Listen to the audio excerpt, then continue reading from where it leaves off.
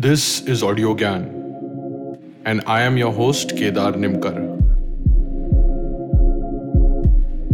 Welcome to a deep dive into the minds of luminaries from the Indian creative world.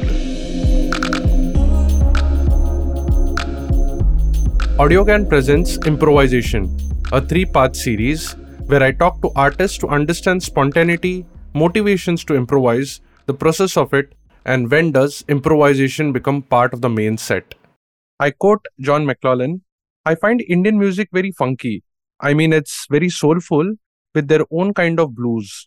But it's only other school on the planet that develops improvisation to the high degree that you find in jazz music. So we have a lot of common ground. And when I shared this with the today's guest, they had a very different opinion. So for this, today we have the honor of having Pushkar Lele and Kuldeep Barve with us on Audio Gyan. We'll be talking about improvisation in music. It's going to be a bilingual conversation in English and Marathi. Pushkar is a renowned Hindustani classical vocalist and founder of Gandhar School of Music. More about his guru's rich repertoire and enriching journey of learning music in the show notes. Kuldeep is a classical guitarist.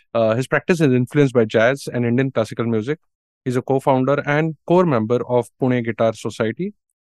Welcome, Pushkar and Kuldeep. It's a real honor to have you on Audio Gyan, and thanks for giving your time. You, Kedar. It's really a pleasure and honor for me.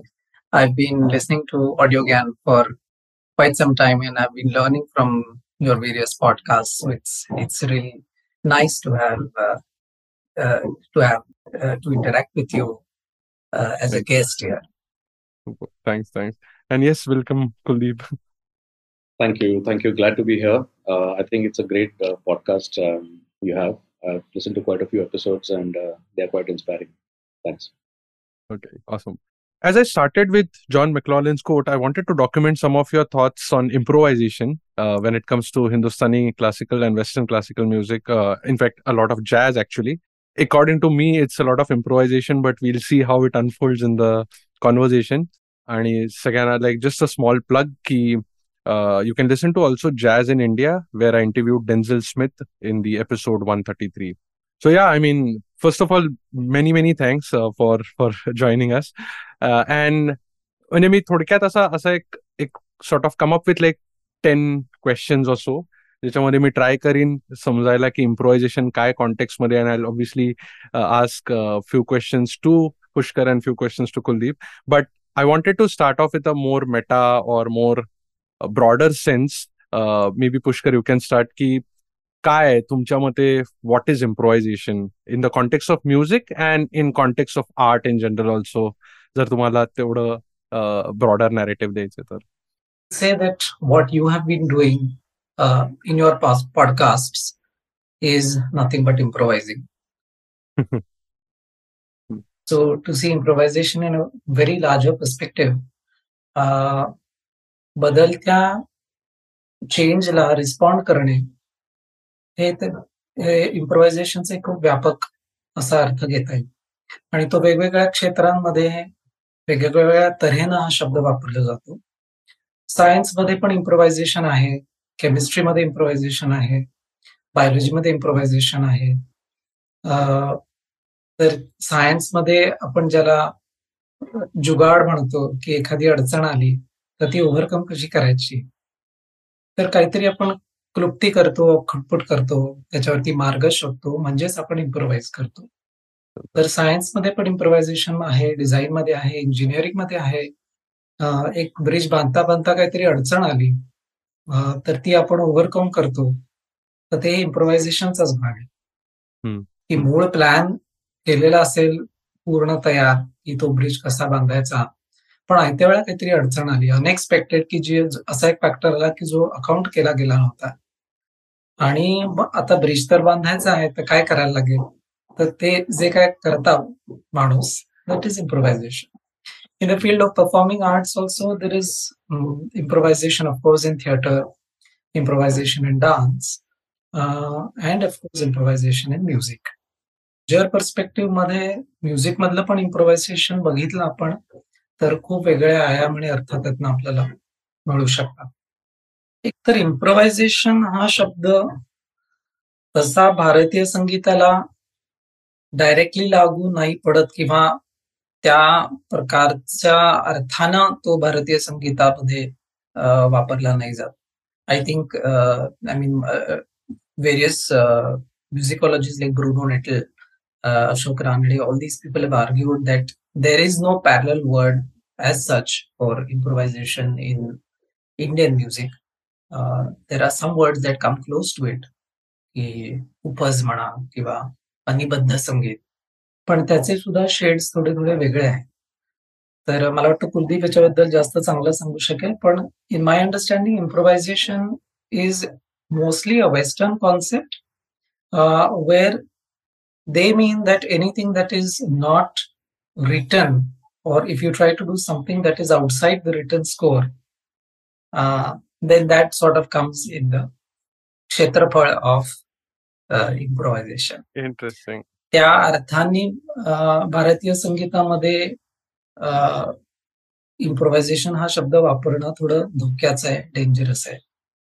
Kuldeep, if you can elaborate on this, then we will get back to our Indian music. Yeah. So on a high level, I think it's a when you talk about improvisation, not just in context of music, but in general, I think it is it's two three things. How to, like Pushkar mentioned, how to react to a situation, and in a situation when unexpected things come up, or things which you have not planned for come up, how to negotiate that situation. It's about that. Now, how do you negotiate that situation is it depends on how you have negotiated it before or different situations before. So you have a certain vocabulary of, or a kind of way of reacting to situations. Okay, it's not a fully open field how one reacts. Everyone reacts to new things differently. So it's how you sort of dig into your memory of how you have done it before and succeeded at it, and and you sort of build that vocabulary when you go. And this is not just with respect to music. So how you react to situations, you can call it improvisation to make things work. So in that sense, it's an engineering principle. You're not at that point in time really concerned about if it's the best way that you are, using, but you want to just make it to work at that point. And that way, it's engineering, or it's a basic engineering principle. When you come to music, I feel it is broadly saying it is composing in real time. And by that I mean, unless you have composed before, in whatever way, in your rehearsal, in your practice, it's very hard to imagine a situation where you will be able to improvise in a given situation in Western music. So it means that you have to come up with ideas in the spur of the moment. Those might be new ideas. They might be ideas that you have used before. So it's basically sort of dipping into the bank of ideas that you have gathered over the years, and sometimes maybe also coming up with new rearrangements of those, permutation combinations of those, and very few times it also might entail a completely new idea, which is Got it. Yeah. No, just to finish on that, all this might happen in your head, but I think it's an organic process, also related to the instrument that you're using. And it could be your own voice, or it could be another instrument that you're playing, but your technical facility on that instrument will, in a sense, dictate, limit, and also maybe create new possibilities in terms of the ideas that you might get at that point. So the mastery on your instrument and the grammar and the vocabulary you have on it has a big bearing on how you will improvise in that moment.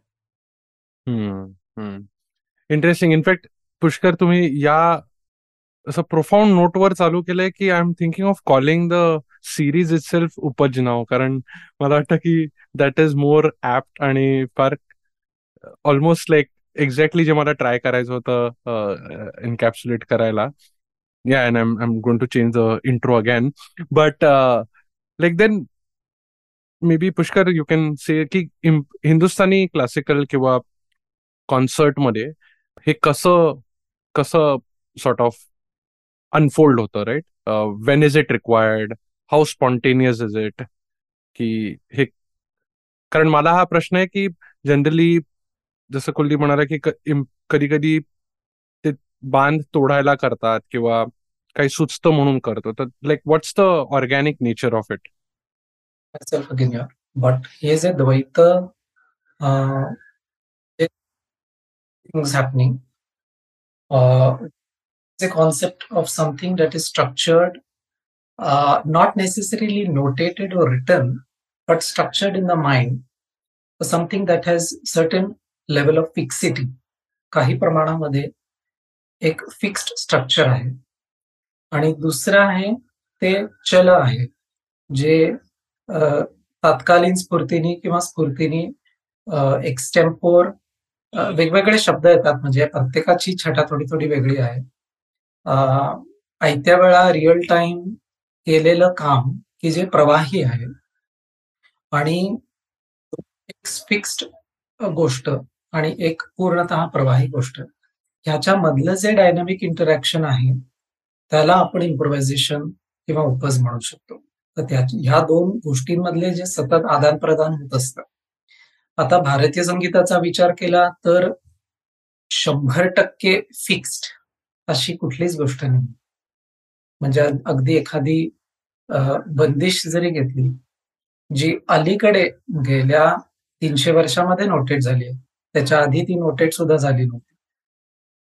ती जर भातखंडांनी notate केलेली बंदिश 100% खरी आहे असं मानली, तिथेही प्रश्नचिन्ह आहेत की ती मुळामध्ये होती, तशीच ती नोटेट झाली का, का एक 25-50 व्हर्जन्सचं एक ॲव्हरेज करून त्यांना जे योग्य वाटले अयोग्य वाटलं, त्यांच्या एस्थेटिक्स प्रमाणे, त्यांच्या ग्रामर प्रमाणे त्यांना जे योग्य वाटलं त्यांनी ते नोटेट केलं, म्हणून आपण त्याला आपण आज ग्राह्य धरतो.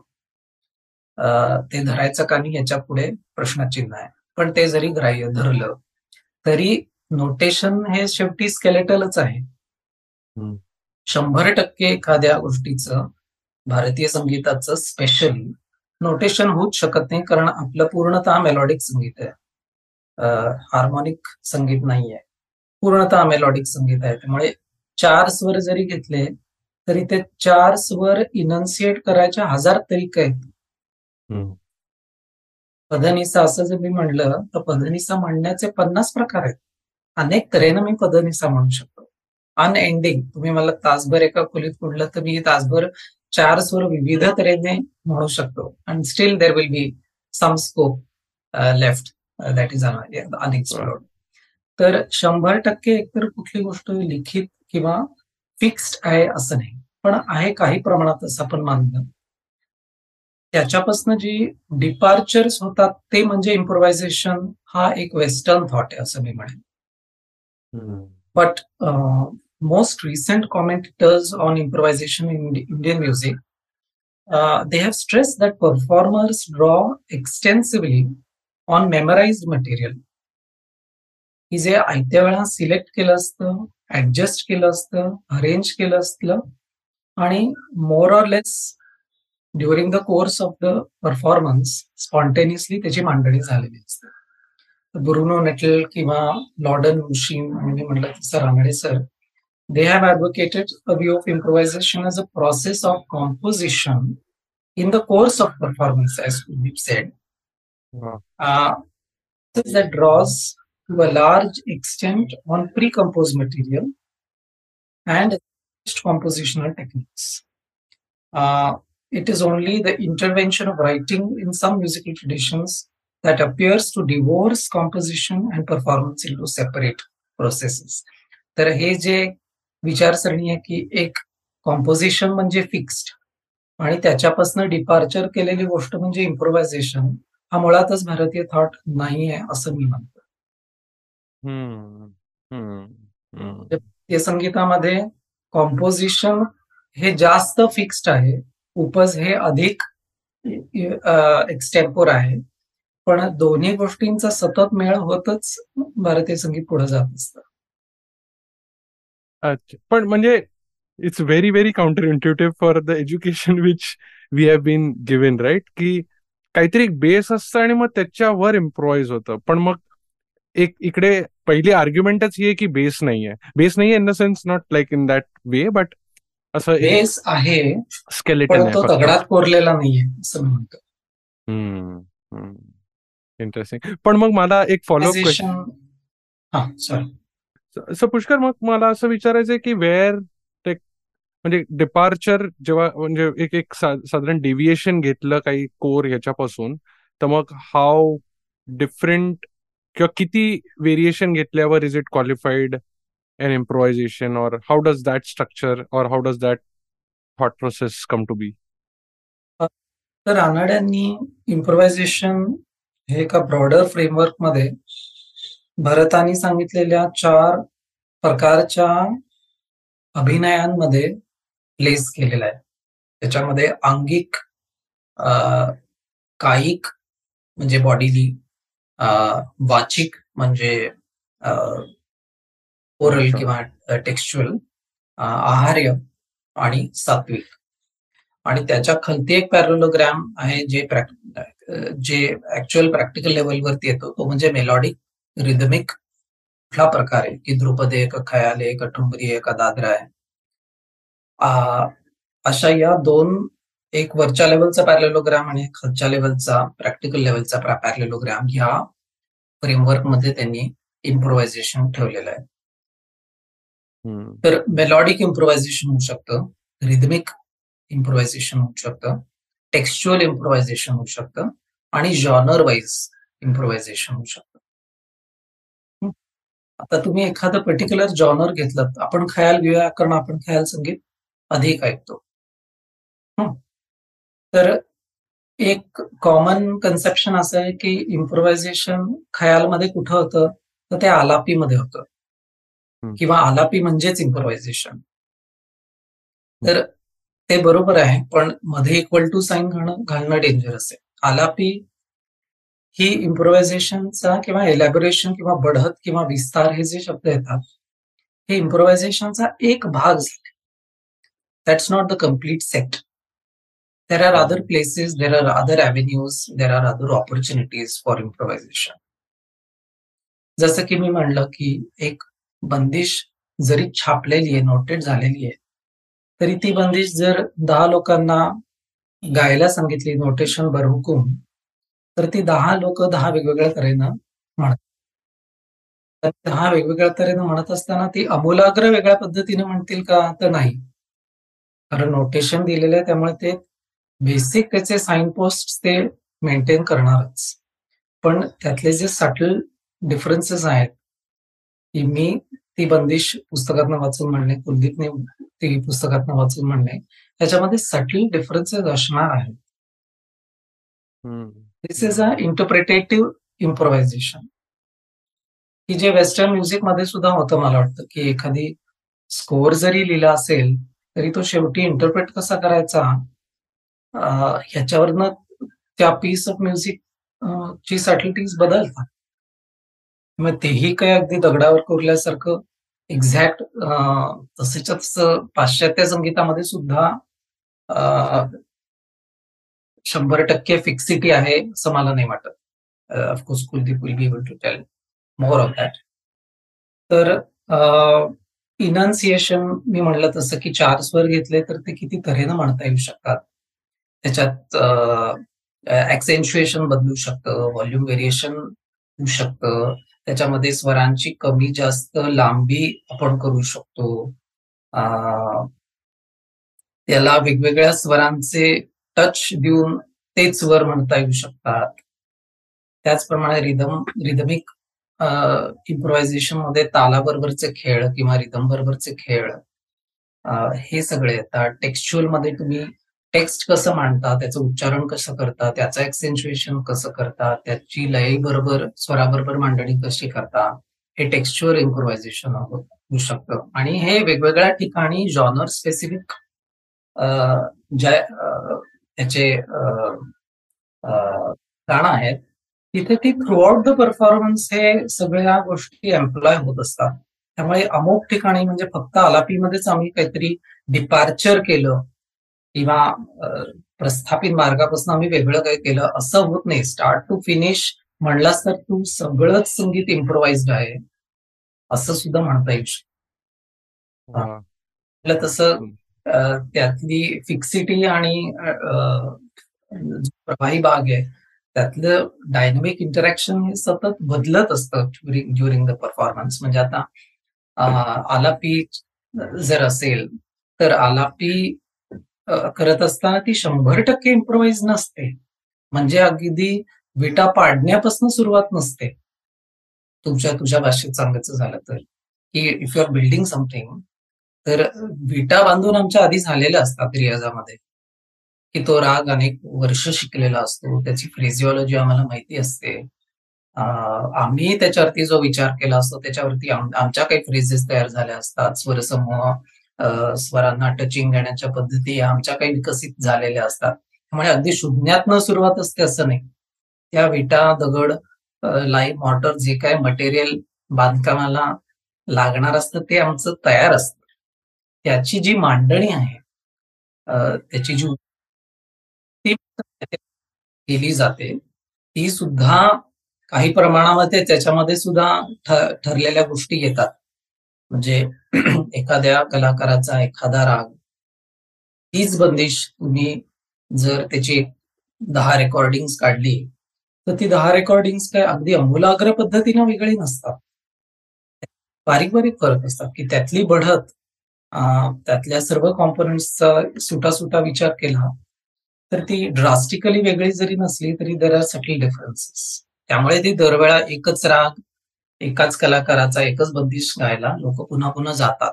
कारण तशीच मांडणी दरवेळा तुम्ही कलाकाराला करायला सांगितली तर त्याला ती करणं अशक्य आहे. कारण ती मांडणी ठरलेली नसते, ती त्या वेळा केलेली असते. सुंदर. इनफॅक्ट तुम्ही बरेच प्रश्नांची उत्तर एकसाथच दिली आहेत, कारण मला माझे सगळे फॉलोअप क्वेश्चन त्याच्यावरच होते. Just one follow up on that की or maybe we'll circle back.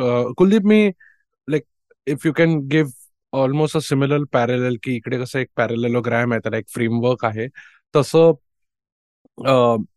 Western classical मध्ये किंवा तुमच्या ज्या स्पेशलिटी आहे जॅझ किंवा whatever you are comfortable with, काही तसं फ्रेमवर्क आहे का? की मी जे बोललो की जॉन मॅक्लॉलेनचं कोट की किती पॅरलल्स आहेत किंवा किती पॅरलल्स नाही आहेत, काही मिथ्स आहेत, काही कन्फ्युजन आहे in the Western concept?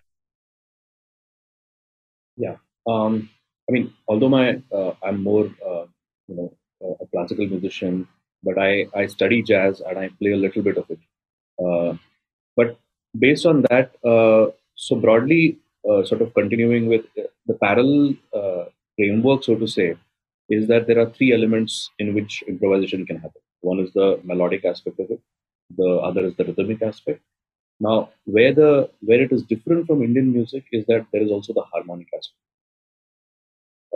which is very specific. In fact, maybe of equal importance as much as melody in Western music.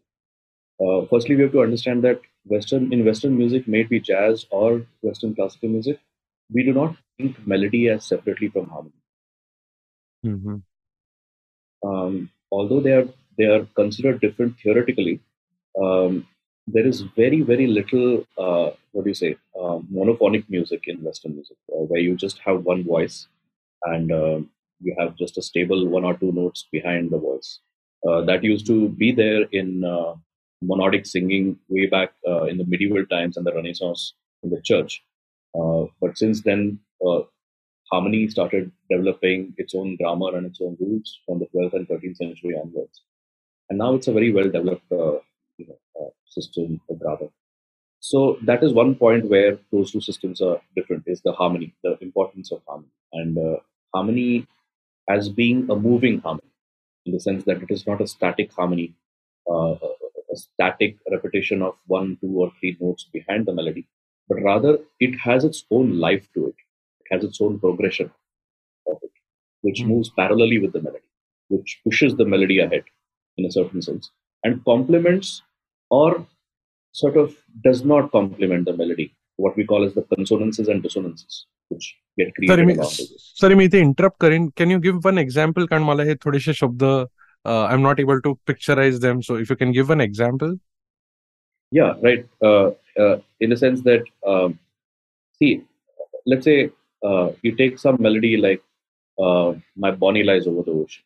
Okay, uh, let's say it's a folk tune from the British Islands. It's got now. The thing is, you can harmonize this melody in n number of different ways. Okay, you can have very simple accompaniments of it, or simple chord progression behind it. You can create a very complicated chord progression behind it. You can create different melodies which can sort of go along with the main melody, which is what is called as polyphonic music. More than two melodies or two or more melodies happening at the same time. So there are different harmonic textures, what we call as harmonic textures. How do you fill up the musical space? So you either have a chord progression behind the melody, or you have a basic few notes which keep on repeating, or you can have multiple melodies or what are called as counter melodies, which can coexist with that melody. Okay. So this is very very well developed in Western music, and I'm including jazz in its in when I say Western music. So that's one point.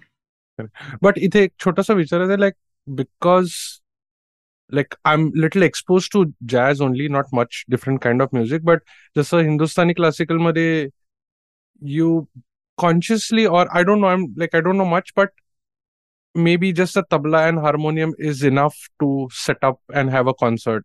Ikade, is it really important to fill up that space, or is it just the nature of things? Well, that depends on the genre and style of music. If it is folk music, then it is not that important. But when you talk about, so it is not how many instruments essentially, how many instruments you're using in the setup or in the ensemble, but how orchestrally you're thinking about it. So you might have just a piano, but you might be thinking orchestrally, because piano is a rhythmic, harmonic, and a melodic instrument. You can do all three things on the piano. So what we think is adding different voices, because to sort of have that substratum of the harmony moving ahead in its own way. Now these have parallels with storytelling, in the sense that, okay, you might expose a theme, okay, and then you want to take the theme ahead. The theme will have a different section which has a different melodic section which can come after that. आपल्याकडे जसं स्थायी आणि अंतरा आणि असं या गोष्टी असतात, तशाच प्रकारे we can have sectional melodies, and we can have chord progressions which can go along with those sectional melodies. How do you take an idea forward? So a lot of harmonic and melodic logics are based on the creation and dissolution of dissonances and consonances.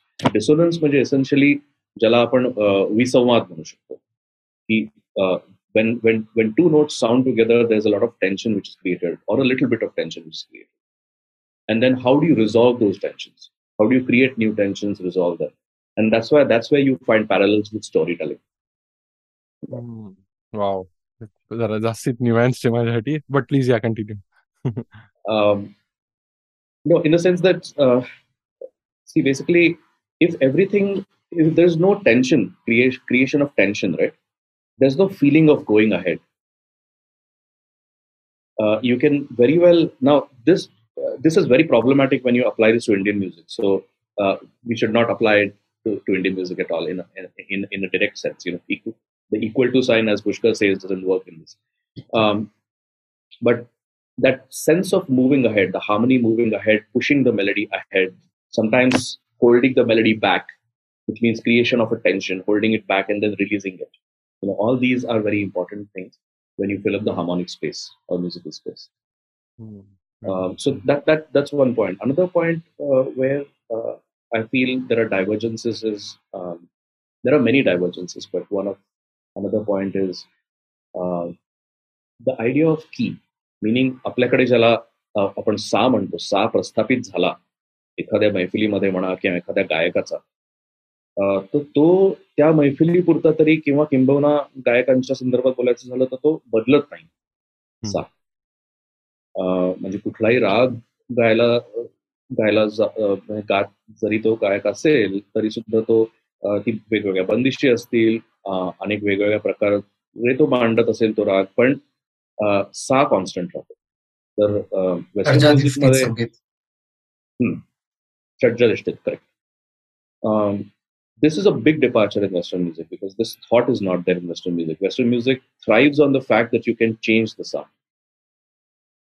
Uh, Essentially, when you're talking about jazz takes it to a whole another level when you're changing the bass note, what we call as the key note or the tonic, and it keeps on changing fairly regularly. In extreme cases, it might change every bar or every 2 bars. हे माहिती नव्हतं मला. So that's another point which is very different from and that becomes relevant to us in our discussion because in improvisation, the changing of keys is very central to it in jazz context. Cool. I think this needs some more अभ्यास करावा लागेल थोडं समजायला अजून, but at least मला एक basic understanding थोडंसं आलेलं आहे. तर we can move on to the next set की and Pushkar again to you की who's qualified. I think the question has a lot of authoritative note to it, पण मला त्या अँगलनी नाही विचारायचं. But because it's constantly changing, जसं तुम्ही म्हणालात की आमच्या त्या विटा ऑलरेडी बांधून झाल्या आहेत आणि सगळं सेटअप रेडी आहे, तर मग तुम्ही इम्प्रोव्हाइज करू शकता. तसं who's supposed to be improvising or who's qualified to be improvising or improvise, कोण गुरुनी सांगितल्यावरच करू शकतो का, काय तिथे काय डायनॅमिक्स असतात? मी माझ्या स्वानुभवावरनं सांगतो.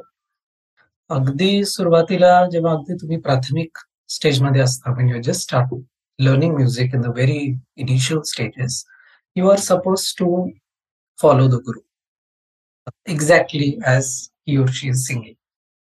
म्हणजे अगदी स्वर बाय स्वर, फ्रेज बाय फ्रेज, शब्द बाय शब्द, जसं तो किंवा ती गात असेल तसंच्या तसं तुम्ही उचलणं किंवा गाणं अपेक्षित असतं.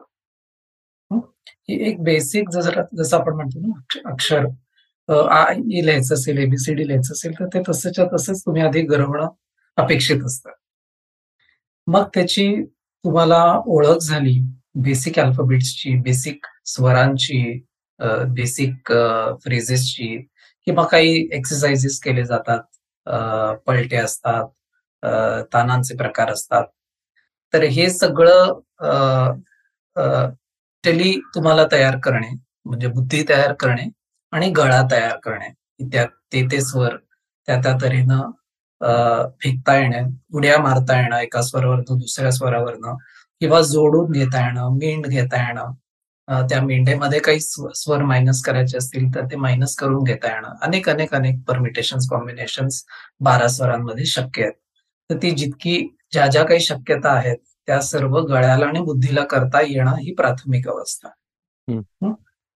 ऍक्च्युअल काही बंदिश शिकण्याकडे वळतात, की एखादी छोटा ख्याल घेतला, मी ख्यालबद्दल बोलतो कारण मी ख्याल शिकलोय म्हणून, तर एक मध्यलयची म्हणा किंवा द्रुतलयतली तुम्ही बंदिश शिकला, तर परत ती जसं गुरु तुम्हाला शिकवतो ती तशीच्या तशी म्हणणं अपेक्षित असतं त्या स्टेजला. आता मी आज एक बंदिश शिकलो आणि मी ते गात राहिलो जशीच्या तशी पुढची 5 वर्ष. पुढच्या 5 वर्षांनी मला हळूहळू ती बंदिश सुटायला लागते. बंदिश मला काही गोष्टी सुचवू लागते. 5 वर्षांनी माझाही थोडासा त्या क्षेत्रामध्ये अधिकार वाढला असतो माझ्या अभ्यासामुळे आणि मी केलेल्या थोड्याशा चिंतनामुळे. मग ती बंदिश जे तुम्हाला सुचवते ते थोडं थोडं थोडं तुम्ही इम्प्रोव्हाइज करायला लागता. जे एक फिक्सिटी तुम्हाला गुरुनी शिकवली असते त्या फिक्सिटीपासून थोडं थोडं थोडं तुम्ही पाश्चर करायला लागता, किंवा डेव्हिएशन किंवा व्हेरिएशन्स करायला लागता, आणि ही प्रोसेस मग पुढे चालू राहते. मग तुम्ही बघायला लागते की अरे ही बंदिश भीमसेन जोशीने कशी म्हणले बरं, हीच बंदिश किशोरीताईंनी कशी म्हणले, ही बंदिश म्हणले, हे तुम्ही सगळं बघायला लागता की अरे हे पण सगळं शक्य आहे, अशा पद्धतीने पण म्हणता येणं शक्य आहे. मग त्यातलं आपल्याला काय आवडतंय, आपल्याला काय रुचतंय, त्याचा चॉईस तुम्ही करायला लागता. आणि मग त्यात काही गोष्टी तुम्हाला ज्या आवडतील, पटतील, त्या तुम्ही थोड्या-थोड्या घ्यायला लागता. And this continues throughout your life and this is expected to continue throughout your life. म्हणजे आज मी एक बंदिश शिकलो. 5 वर्षांनी ती बंदिश मी गायलो. आणखीन पुढे 10 वर्षांनी गायलो. आणखीन पुढे 25 वर्ष, 30 वर्ष, 40 वर्ष. तर ती बंदिश पण माझ्या वयाबरोबर ती बंदिशीचं वय पण वाढलं पाहिजे. हम्म. 40शीचा आहे आणि 60त गेलो, पण माझ्या बंदिशी गाण्याचं वय 40च राहिलं. ती इव्हॉल्व्ह झालीच नाही. असं नाही होतं का? एव्होल्युशन हे पण एक प्रकारचं इम्प्रोव्हायझेशन आहे ब्रॉड पर्स्पेक्टिव्ह मध्ये. तर ते एव्होल्युशन पण होणं गरजेचं आहे. त्याच्यासाठी सतत तुमचा अभ्यास, इतर लोक काय करतायत हे बघणं, हे मनन चिंतन हे सतत चालू पाहिजे. आणि sorry, I forgot the question that you asked.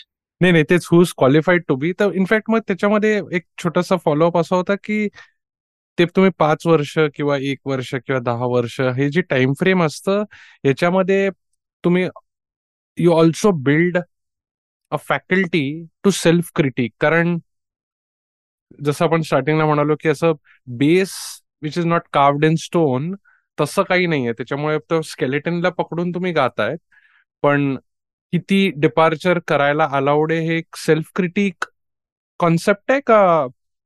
Like guru can say की no you can't deviate this much, असं काही होतं?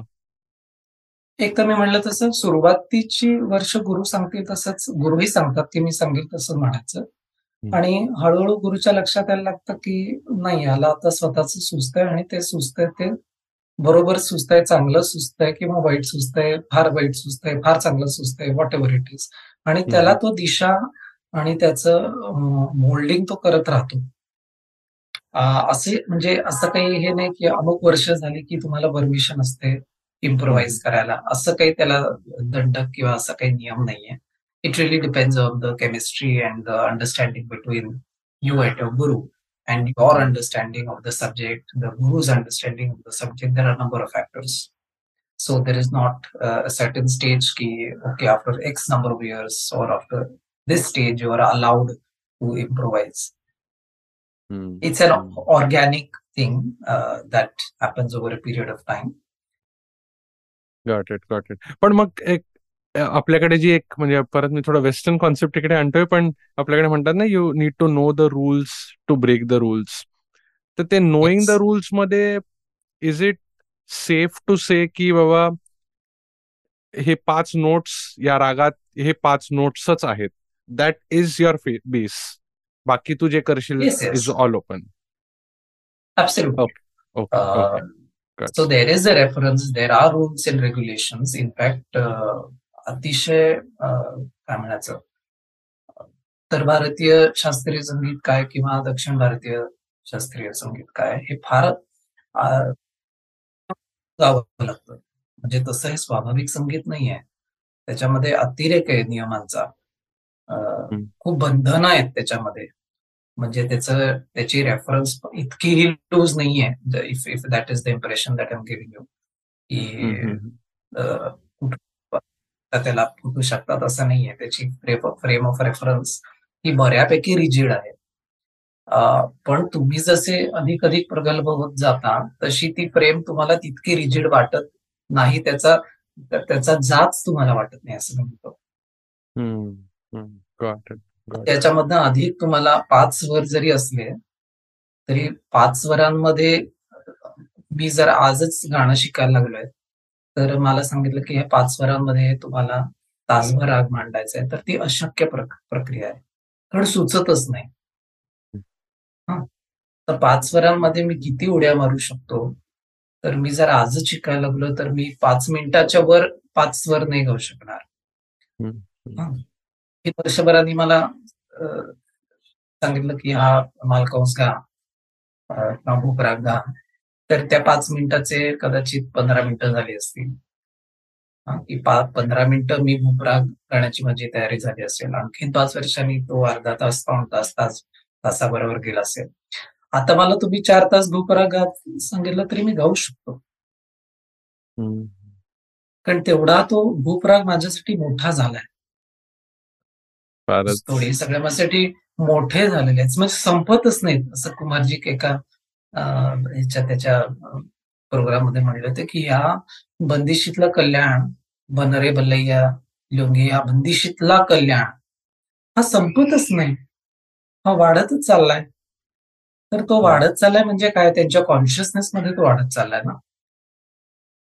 त्यांना तो त्याच्या होरायझन तो पुढं चाललाय तो horizon.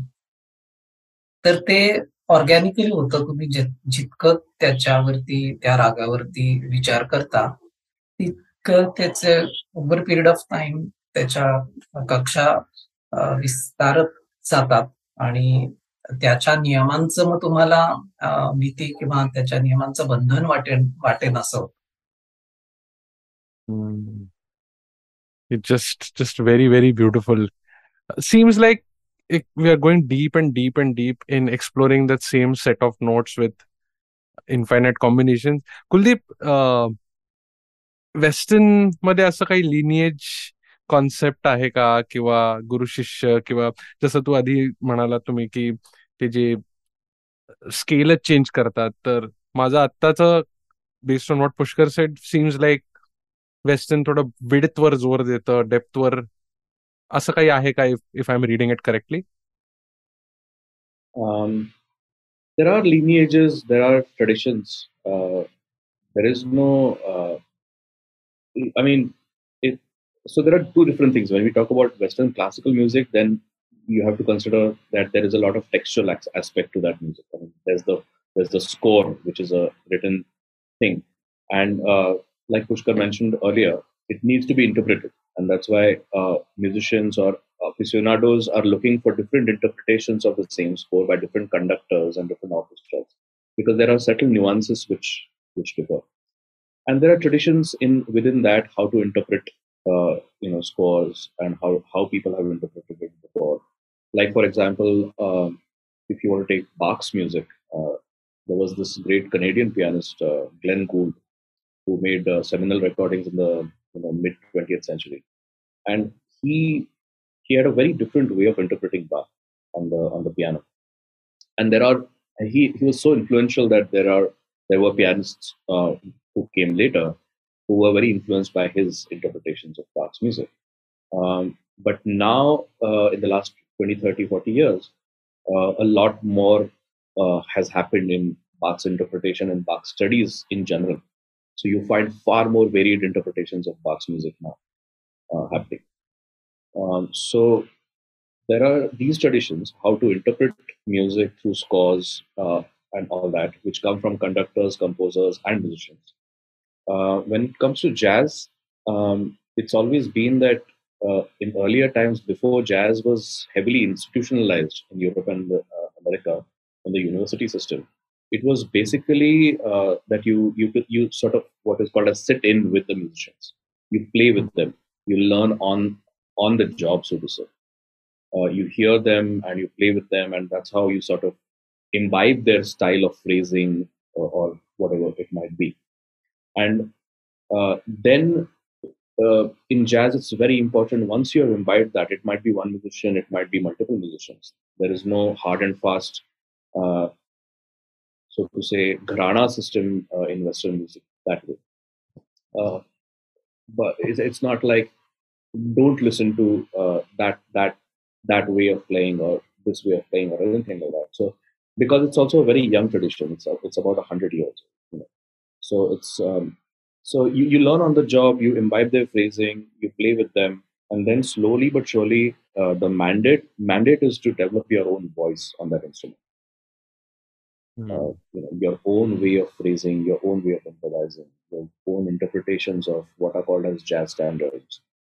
You will obviously study. Let's take something like "Shadow of Your Smile," a jazz standard. Now that was not always a jazz standard. It started as a song, and then some jazz musicians played it, improvised over it, and the harmonic possibilities which it sort of evoked and the melodic possibilities, jazz musicians saw a lot of potential in that, and so more and more people and bands started playing that, and then it became a jazz standard. So, um, so that is one aspect of it. Another is that there are subgenres in jazz as well. So jazz started with collective improvisation and New Orleans style. New Orleans is known as the birthplace of jazz. Interestingly, it was also a place where a lot of cross pollination happened between different ethnic communities. There were the Creoles, there were the Europeans, there were the African Americans. There were all sorts of people there. The Hispanics, jazz came out of all of that. So then it sort of evolved into, then those songs became more arranged, and the idea of the solo came into the picture. There was no spot given to a solo player improvising over a set of chord changes. It started in when this whole thing of big band jazz, or what is called as swing era music, started in the 30s in the States. And there, like for example, Louis Armstrong, you had mentioned it, I think earlier in one of your, when we discussed this previously, is that he was one of the first people to get this idea of a solo spot given to an improviser in a performance, where you will take different choruses, like आपल्याकडे ज्या प्रकारे आवर्तन असतात तशी एखादा आवर्तन, दोन आवर्तन, तीन आवर्तन, what we call as choruses essentially. It might be 32 bars, 64 bars, and you can do a 64 bar plus 64 bar kind of two choruses and solo over those chord changes. So that was the big band style, and then so you have players who learned improvisation and the language of jazz in that style and continued playing that. But some of those big band guys also were the people who invented another style of jazz which came after big band, which was called bebop, which was more New York centric, which was not dance oriented, which was more so I don't like the word, but it was more intellectual, so to say, in a sense that you sit down and you listen to the music and appreciate it, because it was far more complicated chord changes. The rhythm was not a rhythm which you could dance to easily. It had very fast tempos, very intense solos and improvisations happening. So you have this whole stylistic evolution of jazz happening. You have players going across styles, and you have players sticking with one style all throughout. So you have Dixieland, big band jazz or swing era jazz, then bebop, then cool jazz and fusion, and so that evolving into so many like Latin and Afro-Cuban jazz or gypsy jazz. There's so many different styles. So there are certain players who operate only in one or two styles, and then there are certain players who play across styles. So they might present one track in one style, but the next track in the same concert might be a totally different kind of style. Interesting. Me, थोड़ा if I'm, I don't know, should I be bold enough to digress a bit? Ki, and we can cut this question also. की आपल्याकडे शास्त्रीय संगीत मध्ये थोडंसं बोलतात ना की there is a spiritual angle to it, right? While in at least my exposure, intense exposure is very shallow, is with Whiplash. की त्याच्यामध्ये shallow in the sense की तुम्ही जे आता बोलतायत, I think there's a much more breadth to it. माझं exposure तेवढं आहे की त्याच्यामध्ये they have very highly focused on the mechanics of it as opposed to the spiritual part of it. So do you guys want to explore that bit की दोघांमध्ये काय फरक आहे नाहीये? I'm just taking a detour here. Yeah, Pushkar, you want to? No, you continue. I'll build on it. Well, spirituality in the sense of established religion, religious spirituality, is a part of Western music, has been a part of Western music, because a lot of Western classical music was composed by people who were part of the church establishment. Like Bach was a church organ player, organist, and a composer.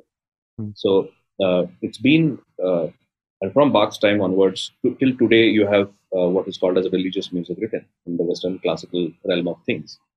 When it comes to other popular styles like jazz and blues, there's a very rich tradition of spirituals and gospel music, which has been a big part of the blues and which also found its way into jazz. So that aspect is definitely one of the, I would say, main currents, so to say, in Western music as well. Wow.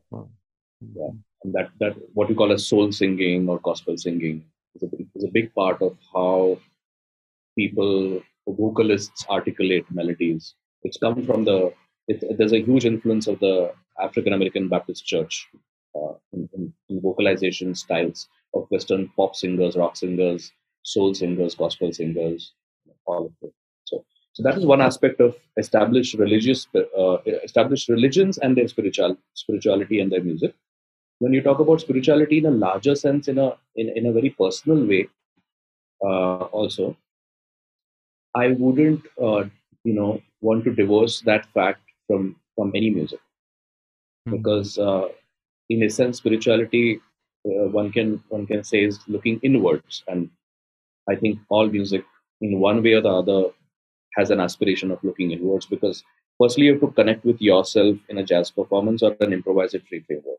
And I don't consider it fundamentally different from Western classical music because essentially those composers are also improvising. It's just that they are selecting some parts of their improvisation and putting it on paper. Mhm. You know, all composition is coming from improvising at one level or the other. But jazz is composing in real time, while as Western classical composers have the chance to select a few things and then make a composition. But to be able to improvise either real time or non real time, you have to look inwards and connect with yourself as to what you are feeling and how what you are feeling will find a language into how you're going to manifest that feeling.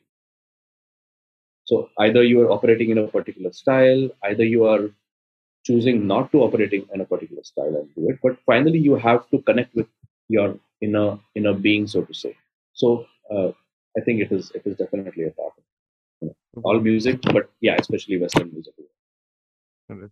Pushkar, you want to काही add करायचं तुम्हाला याच्यामध्ये की Indian context मध्ये किंवा Hindustani classical मध्ये I don't know whether using the right शब्द, पण एक मार्गीय संगीत पण म्हणतात. तर is there again a threshold after which you internalize these things?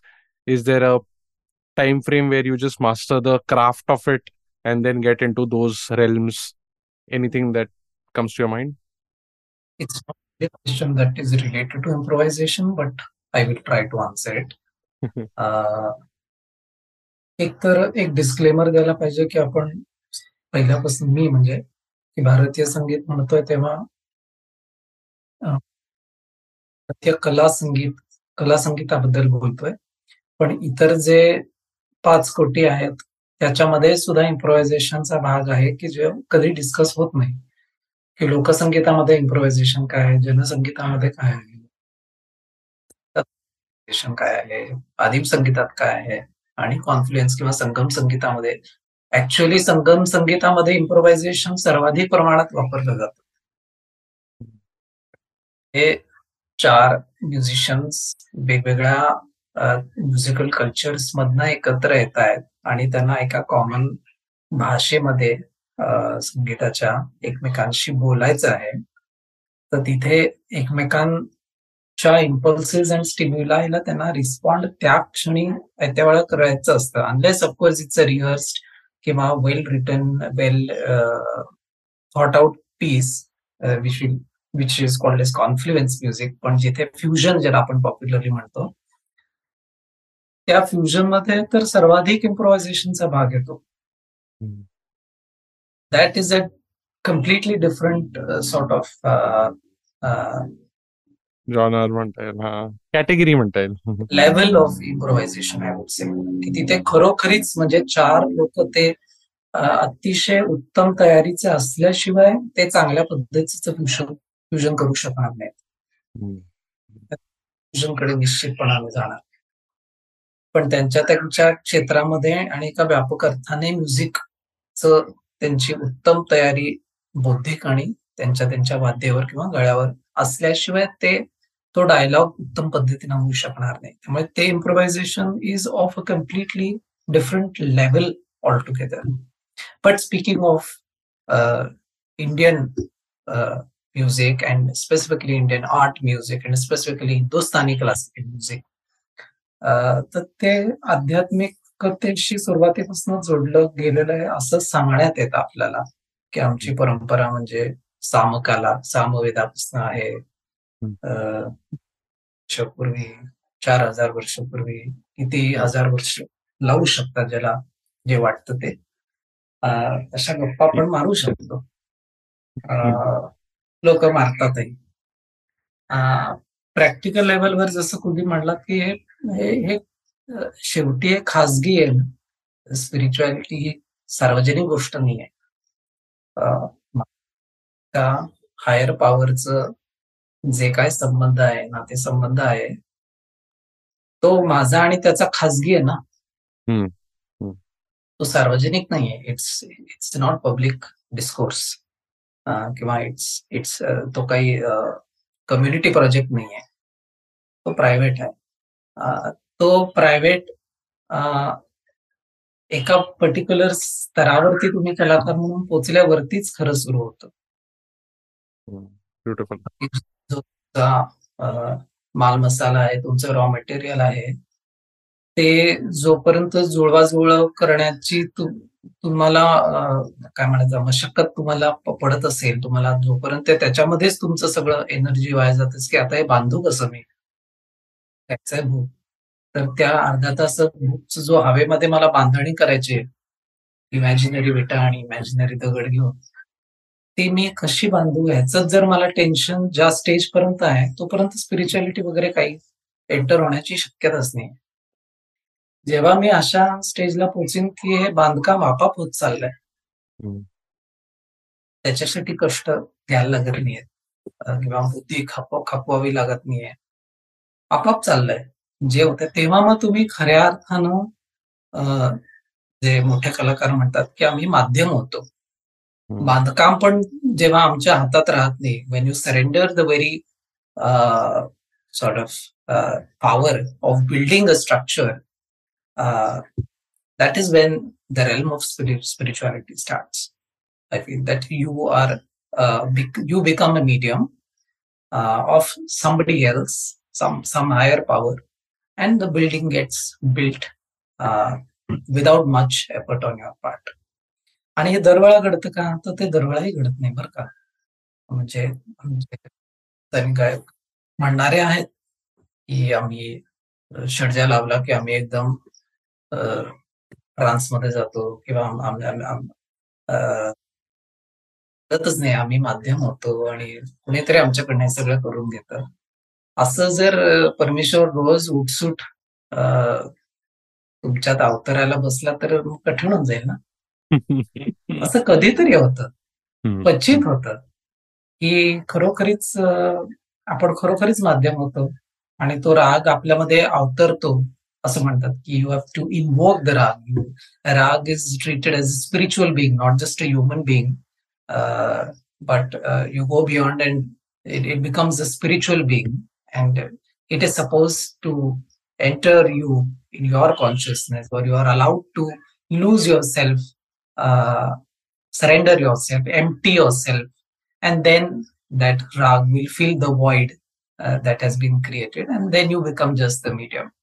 तर हे होण्याच्या विविध डिग्रीज आहेत आणि त्याचं तपासायला जेन्युइननेस तपासायला काय असं कुठलं यंत्र अजूनही निर्माण झालं नाहीये की हे कलाकार म्हणतोय की भूपराग माझ्यामध्ये अवतरला आता आणि तो अवतरेपर्यंत मी ग्रीन रूम मध्येच बसून राहणार, मग लोक थांबतील तास दीड तास बाहेर, तो जेव्हा माझ्यावर प्रसन्न होईल तेव्हाच मी बाहेर येणार आणि मग तो गायला लागणार.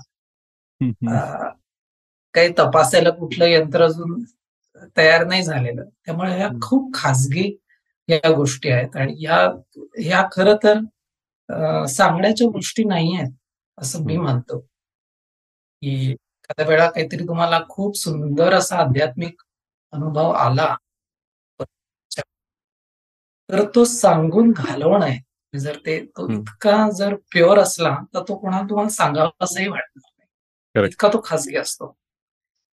ते जर उठसूट तुम्ही प्रत्येक परफॉर्मन्स मध्ये सांगत असाल की अहो मी किती आध्यात्मिक आहे, इतके आध्यात्मिक आहे, मला इतके आध्यात्मिक अनुभव येतात, त्या देवळातल्या त्या अ, देवळातल्या मूर्तीच्या माळा मला पुजारी अ, घालतात, ती शाल, त्या पादुका जणू काय माझ्याचकडे आलेल्या आहेत, वगैरे वगैरे वगैरे, अशा खूप गप्पा मारणारे कलाकार आहेत. तर हे हे ऍडव्हर्टिजमेंट करण्याची गोष्ट आहे का? तुमचं पर्सनल काहीतरी फार सुंदर आध्यात्मिक अनुभव तुम्हाला, Correct. तर नाही तो नाही सार्वजनिक करण्याची गोष्ट आहे का? हा ज्याचा त्याचा प्रश्न आहे, पण तो खरोखरीच जर प्युअर अनुभव असेल तर कदाचित तो मला कोणाला शेअर करावासंही वाटणार नाही. अगदी मोजक्या लोकांपुढे तुम्ही ते बोला, असं मला वाटतं. त्यामुळे I am very very and sceptical of people who left, right, centre, day or night talk about and constantly connect Indian classical music with spirituality. In fact, मी म्हणेन की हे अति स्पिरिच्युअलायझेशनमुळे आणि अति डिव्हिनायझेशनमुळे नवीन पिढी या संगीतापासून लांब जाते, की नको बाबा ते मुक्ती बिक्ती जर असेल, परमेश्वर प्राप्ती आणि ह्यातनं मुक्ती मिळेल आम्हाला, असं हे संगीत आहे वगैरे, तर we are very happy with popular music. शब्दसंगीत आम्हाला ते कळतं, आमच्या पातळीला तेच योग्य आहे. तुम्ही आयव्हरी टॉवर मध्ये बसा आणि तुमचं काय मोक्ष मुक्ती चालू दे. तर ह्या गप्पा मारणं आता थोडस आपण कमी करायला पाहिजे आणि अधिक प्रॅक्टिकल लेवलवरती आहे, आपण आनंद घ्यावा, दुसऱ्याला आनंद द्यावा, आणि त्याच्यातनं जर कोणाला काही आध्यात्मिक प्रचिती आली किंवा अनुभव आला तर फारच चांगली गोष्ट आहे, पण हे फार सब्जेक्टिव्ह, रिलेटिव्ह आणि खाजगी आहे, असं माझं म्हणणं आहे. Correct correct. इनफॅक्ट मला 100% पटतं, कारण मी काही गोष्टींची थोडाफार एक्सपोज्ड आहे आता, आणि मी एक छोटासा प्रयत्न केला 1 वर्ष फ्लूट शिकायची. तर त्याच्यामध्ये मी एकच 7 दिवसाचा असा चिला केलेला सरांबरोबर, आणि 7व्या दिवशी हंसध्वनीत स्टार्टिंग स्थायी यायला लागलेला, आणि तो मी पटापट वाजवून दाखवला. आणि मी बोललो, सर चांगलं वाटलं का? सर बोलले, तुला वाटलं का? मी बोललो की नाही. मग कर अजून. आणि त्याच्यानंतर मी ऑलमोस्ट सोडूनच दिलं 1 वर्षानंतर, कारण म्हणजे वेगळ्या कारणांमुळे. पण even if you spend 40 30 40 years in just practising the craft, त्याच्यानंतर जर असेल खरं, तरी त्याला खूप लांब आहे. म्हणजे इट्स तो ते स्टँडअप कॉमेडियन म्हणतो ना, रास्ता लंबा आहे, तर तो खूप लांब आहे. At least not like don't colour yourself with those things. Anyway, sorry, I took a very different डायग्रेशन. आणि मला वाटतं विल कन्क्लूड. मला वाटतं the flow of this entire episode has shape very nicely. मला वाटतं we try to cover what is improvisation and what how second part होता.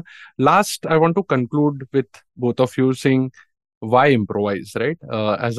As a broader premise, की का करतात आर्टिस्ट इम्प्रोव्हाइज, किंवा पुष्करनी थोडंफार स्टार्टिंगला कव्हर केलं, पण if you want to just conclude with की is it to express, is it to, maybe Pushkar you can start off, की वाय, म्हणजे एक इनहेरेंट आर्टिस्टची काय अशी एक काय गरज असते, किंवा where does it come from? Does it come from that creative endeavor? Does it, like, I'm going into little metaphysical things, but what's happening? Since you are being metaphysical, let me also be metaphysical. Sorry? परमेश्वर जर since you are being metaphysical, I will also be metaphysical. तर परमेश्वरांनी जर असं म्हणलं की काय गरज आहे बाबा एवढं इम्प्रोव्हायझेशन करायची, एकसारखे सगळे माणसं बनून नाक कान डोळे जे काय एकासारखी क्लोन्स, सगळे क्लोन्स, एकच डिझाईन, एक मोल्ड, एक छाप, आणि करा, एकाच छापाचे सगळे लोक सारखेच दिसणार, असं परमेश्वरांनी ठरवलं. तर कसं होईल? पण नाही, परमेश्वर हा सगळ्यात मोठा इम्प्रोव्हायझर आहे. 1 जे काय जगाचं पॉप्युलेशन आहे त्यातला प्रत्येक चेहरा वेगळा आहे. ते इम्प्रोव्हायझेशनच आहे ना. मग इम्प्रोव्हायझेशन का करायचं, हे आपण का जगायचं असं विचारण्यासारखं आहे. वा. त्यातच हे इम्प्रोव्हायझेशन आहे. हो ना, नाहीतर झालो असतो. तर इम्प्रोव्हायझेशन हा काहीतरी वेगळा भाग आहे, हे आपण विचार आधी सोडून देऊया. फिक्स्ड आणि डायनामिक याच्या मधला जो आहे तो इम्प्रोव्हायझेशन आहे. तो कधी या टोकाला जाईल, कधी त्या टोकाला जाईल. पण तो मध्ये तो त्याचा जो फलक्रम आहे तो हालत असतो. आणि काहीतरी वेगळं आहे असं मानण्याचीच जरूर नाही असं म्हणतो. की कंपोजिशन हा सुद्धा एक इम्प्रोव्हायझेशनचाच भाग आहे. संगीताबद्दल बोलायचं झालं तर. म्हणजे आपण पुन्हा थोडं स्पेसिफिक होऊया की कॉम्पोजिशन हे एक रचना होते की जे थोडी फुरसतीमध्ये केली जाते. की मला जसं वेस्टर्न क्लासिकल मध्ये एखादी सिम्फनी लिहिलेली असते तर ती काही फुरसतने लिहिलेली असते ना, सर्व विचार करून केलेली एक संरचना असते. तशीच आमची बंदिश सुद्धा विचार करून शांतपणे केलेलं एक कॉम्पोजिशन म्हणजे बंदिश असते. त्याची जी मांडणी होते ती इम्प्रोव्हाइज्डच होते ना पुन्हा. त्याचं जे इंटरप्रिटेशन आहे, इलॅबोरेशन आहे, बढत आहे, विस्तार आहे, जे काय तुम्ही उपस आहे, जे काय म्हणाल त्याला, ते तसंच्या तसं जर केलं सर्वच कलाकारांनी, तर मग मजा कुठे आहे? मग माझं ऐकायला कशाला लोक येतील? एरिया आणि आली पिया बिना पुष्कर लेले कसं आज गातोय हे ऐकायला लोक येतात ना. अजूनही काही दिवसांनी मी ती बंदिश तशीच जर म्हणली तर लोक येतील का? तरी माझंच मला ऐकायला आवडेल का? तशीच मी म्हणली नाही येणार. पाहिजे माझ्याबरोबर ती इम्प्रोव्हाइज व्हायला पाहिजे. जर माझं जगणं इम्प्रोव्हाइज्ड आहे तर माझी बंदिश, माझं गाणं, माझं आयुष्य इम्प्रोव्हाइज का नसावं? पण as a creator it completely make sense. कारण आता अर्थात आपण तिघेही थोडेफार आर्ट, म्हणजे मी थोडासा, पण तुम्ही पूर्ण आर्ट मध्येच आहात. तर as a creator it make sense. But as a audience do you think मला समजायची गरज आहे का जस्ट एक आस्वाद घ्यावा? As an like should I understand the nuances की इथे काहीतरी वेगळं केलंय इकडे, to appreciate Pushkar Lele, right? Also If we are talking about anything that is classical, whether that is for art, तिथे तुम्ही जर कसं आहे, बाकीचे जे संगीत कोटी आहेत तिथे तुमची रिस्पॉन्सिबिलिटी फारशी नाहीये. तिथे बऱ्यापैकी रिस्पॉन्सिबिलिटी ही कलाकारावरती पडते की तुम्हाला समजलं तरच ते तुम्ही अप्रिशिएट करू शकता असं नाहीये. अप्रिशिएट करू शकता संगीतातलं किंवा धर्मसंगीतातलं, लोकसंगीतातलं गाणं तुम्ही उत्तम अप्रिशिएट करू शकता. पण जिथे जिथे कला संगीत येतं तिथे त्याचे नियम कायदे आले, कोडिफिकेशन आले, रूल्स अँड रेग्युलेशन्स आले. ते जर तुम्हाला माहिती असतील तर त्याचा आस्वाद अर्थातच तुम्ही अधिक चांगल्या पद्धतीनं करू शकता. जसं रानडे सर आमचे म्हणायचे की एखाद्याला फुटबॉलचे नियमच माहिती नाहीत आणि तो फुटबॉलची मॅच 4 लोकांबरोबर बसून बघतोय. आणि दुसरं सिच्युएशन की जिथे त्याला फुटबॉलचे सर्व नियम कायदे कानून माहिती आहेत आणि तो ती मॅच बघतोय. तर त्याच्या अंडरस्टँडिंग किंवा अप्रिसिएशन किंवा रसग्रहणामध्ये जो फरक पडेल तोच इथे पडेल की तुम्हाला जितकं एखाद्या आर्ट फॉर्म बद्दल, मग ते चित्रकला असो, नृत्य असो, थिएटर असो, याचे नियम कायदे कानून तुम्हाला जितके माहिती असतील, ग्रामर जितकं माहिती असेल तितकं तुमचं अप्रिसिएशन इव्हन फिल्मचं हे एका वेगळ्या पातळीवरती होईल. ते काहीही माहिती नसताना तुम्हाला आनंद घेता येणार नाही का? तर असं काही नाही, घेता येऊच शकतो. पण जर तुम्हाला त्याचं थोडंसं ग्रामॅटिकल नॉलेज असेल, हे कुठून आली, या कलाकाराची बॅकग्राऊंड काय आहे, याच्या घराण्याची बॅकग्राऊंड काय आहे, या जॉनरची बॅकग्राऊंड काय आहे, या रागाची बॅकग्राऊंड काय आहे, कुठला ताल चाललाय, हे जर तुम्हाला थोडं माहिती असेल, तर अर्थातच त्यातले सटलिटी तुमची पात्रता, योग्यता ही वाढत जाते आणि ही सुद्धा अनएंडिंग प्रोसेस आहे. ही काही कुठे अमुक कोर्स केला की फुल स्टॉप झाला, तर जे काही कळायचं शास्त्रीय संगीतात ते आम्हाला कळालं, असं काही होत नाही. कोणाच्याच कोणाच्याच बाबतीमध्ये. की म्हणजे कलाकाराच्याही लेव्हलला होत नाही की मालकंस राग माझा झाला. असा माझे स्टुडंट्स काही मला सांगतात की सर आमचा हा राग झालाय. झालाय म्हणजे असं होत नाही ना. मालकंस झाला असं होतच नाही. शेवटपर्यंत मोठाच होत असतो. लिस्नरच्याही दृष्टीतनं सगळं मला काय ते कळायचं शास्त्रीय संगीतात ते कळलं असं कधीच होत नाही. So on both levels, it's a journey, and it's the fun is in the journey and not in reaching any destination. Honestly, very beautifully put. In fact मला आठवतंय एक एक कुमार गंधर्वांचाच मी एक इंटरव्ह्यू ऐकला, त्याच्यामध्ये काहीतरी विचारलं त्यांना अशाच पद्धतीचं, आणि ते बोलले की ऑडियन्सचा दर्जा ठीक आहे, मोठं तिकीट जरा महागडं तिकीट विकत घेतलं तर वाढला, पण आर्टिस्टचं काय? तर आय थिंक म्हणजे obviously every great personality has contradictory thoughts running constantly. तर इकडे थोडंसं ते ब्रेक होतं की ऑडियन्सला पण अंडरस्टँडिंग मिळालं पाहिजे. But yeah very beautifully put. Kuldeep, your side, like why do, कारण आता जसं मी जे ऑब्झर्व करतोय त्याच्यामध्ये फॉर ॲटलीस्ट हिंदुस्थानी क्लासिकल और at least Indian ethos, spirituality has been always a personal thing. But जसं तुम्ही सांगितलं की चर्चमध्ये these little Abrahamic kind of setup, it's more preaching, it's more enforcing, or not enforcing, but it's more socializing and vocal about it, right? तर त्या कॉन्टेक्स्टमध्ये if we want to extend it further, की artist जेव्हा express करतात तेव्हा काय एक एक काय होत असतं? Why is it sort of, why are they expressing also, why are they improvising?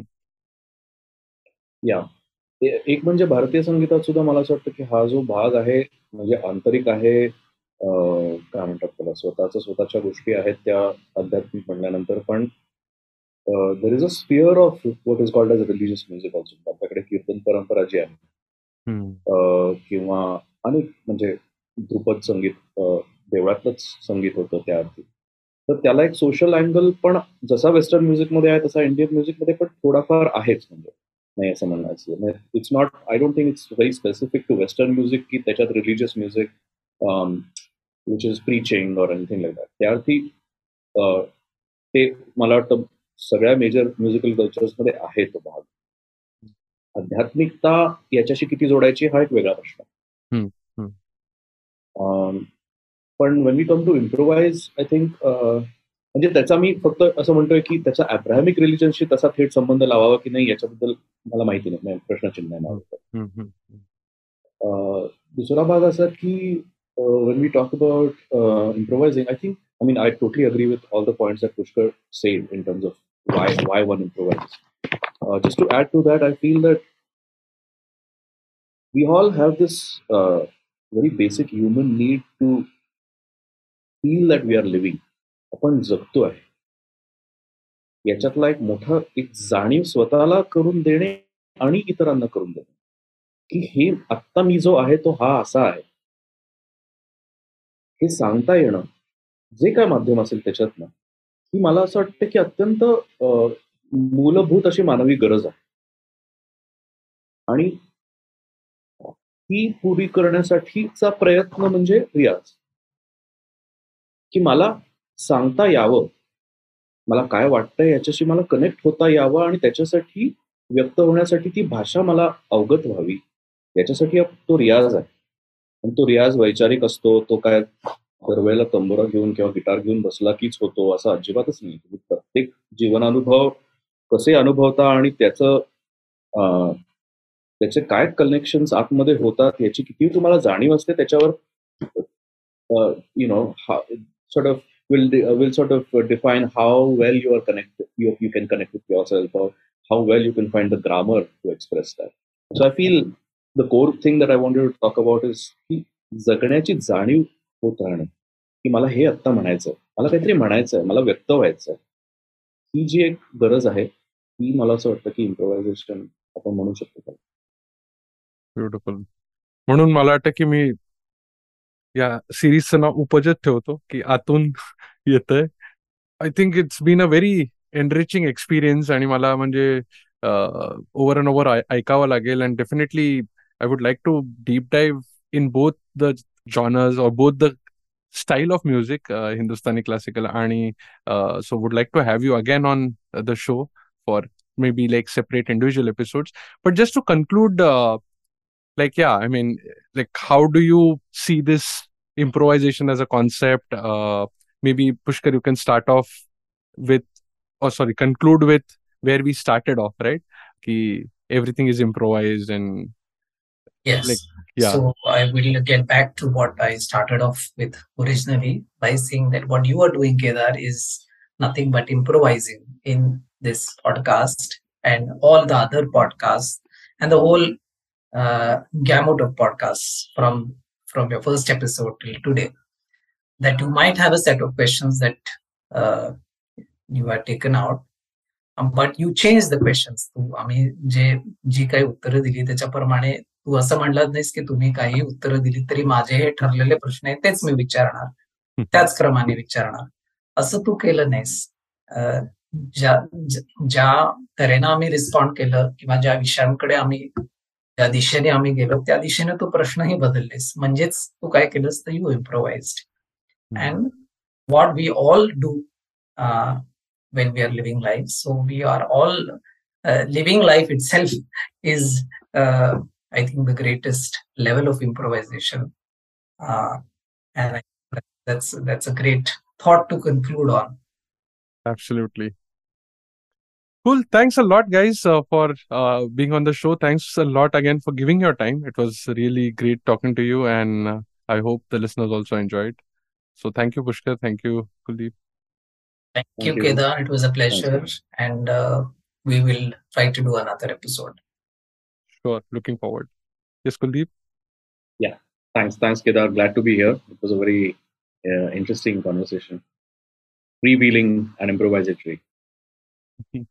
All so right. Just one last point I wanted to add was that I think if one is sort of sensitive to improvisation as a concept and as an aspect of lived life, then in all probability one will develop a good ear for listening.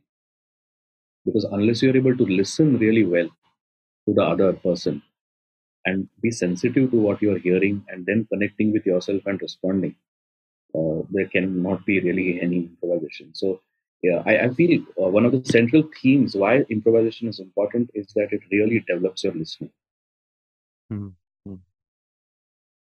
I think that this also needs a lot of double click questioning, and so I'm looking to have you again on audio again. So yes, thanks a lot. Would love to be there.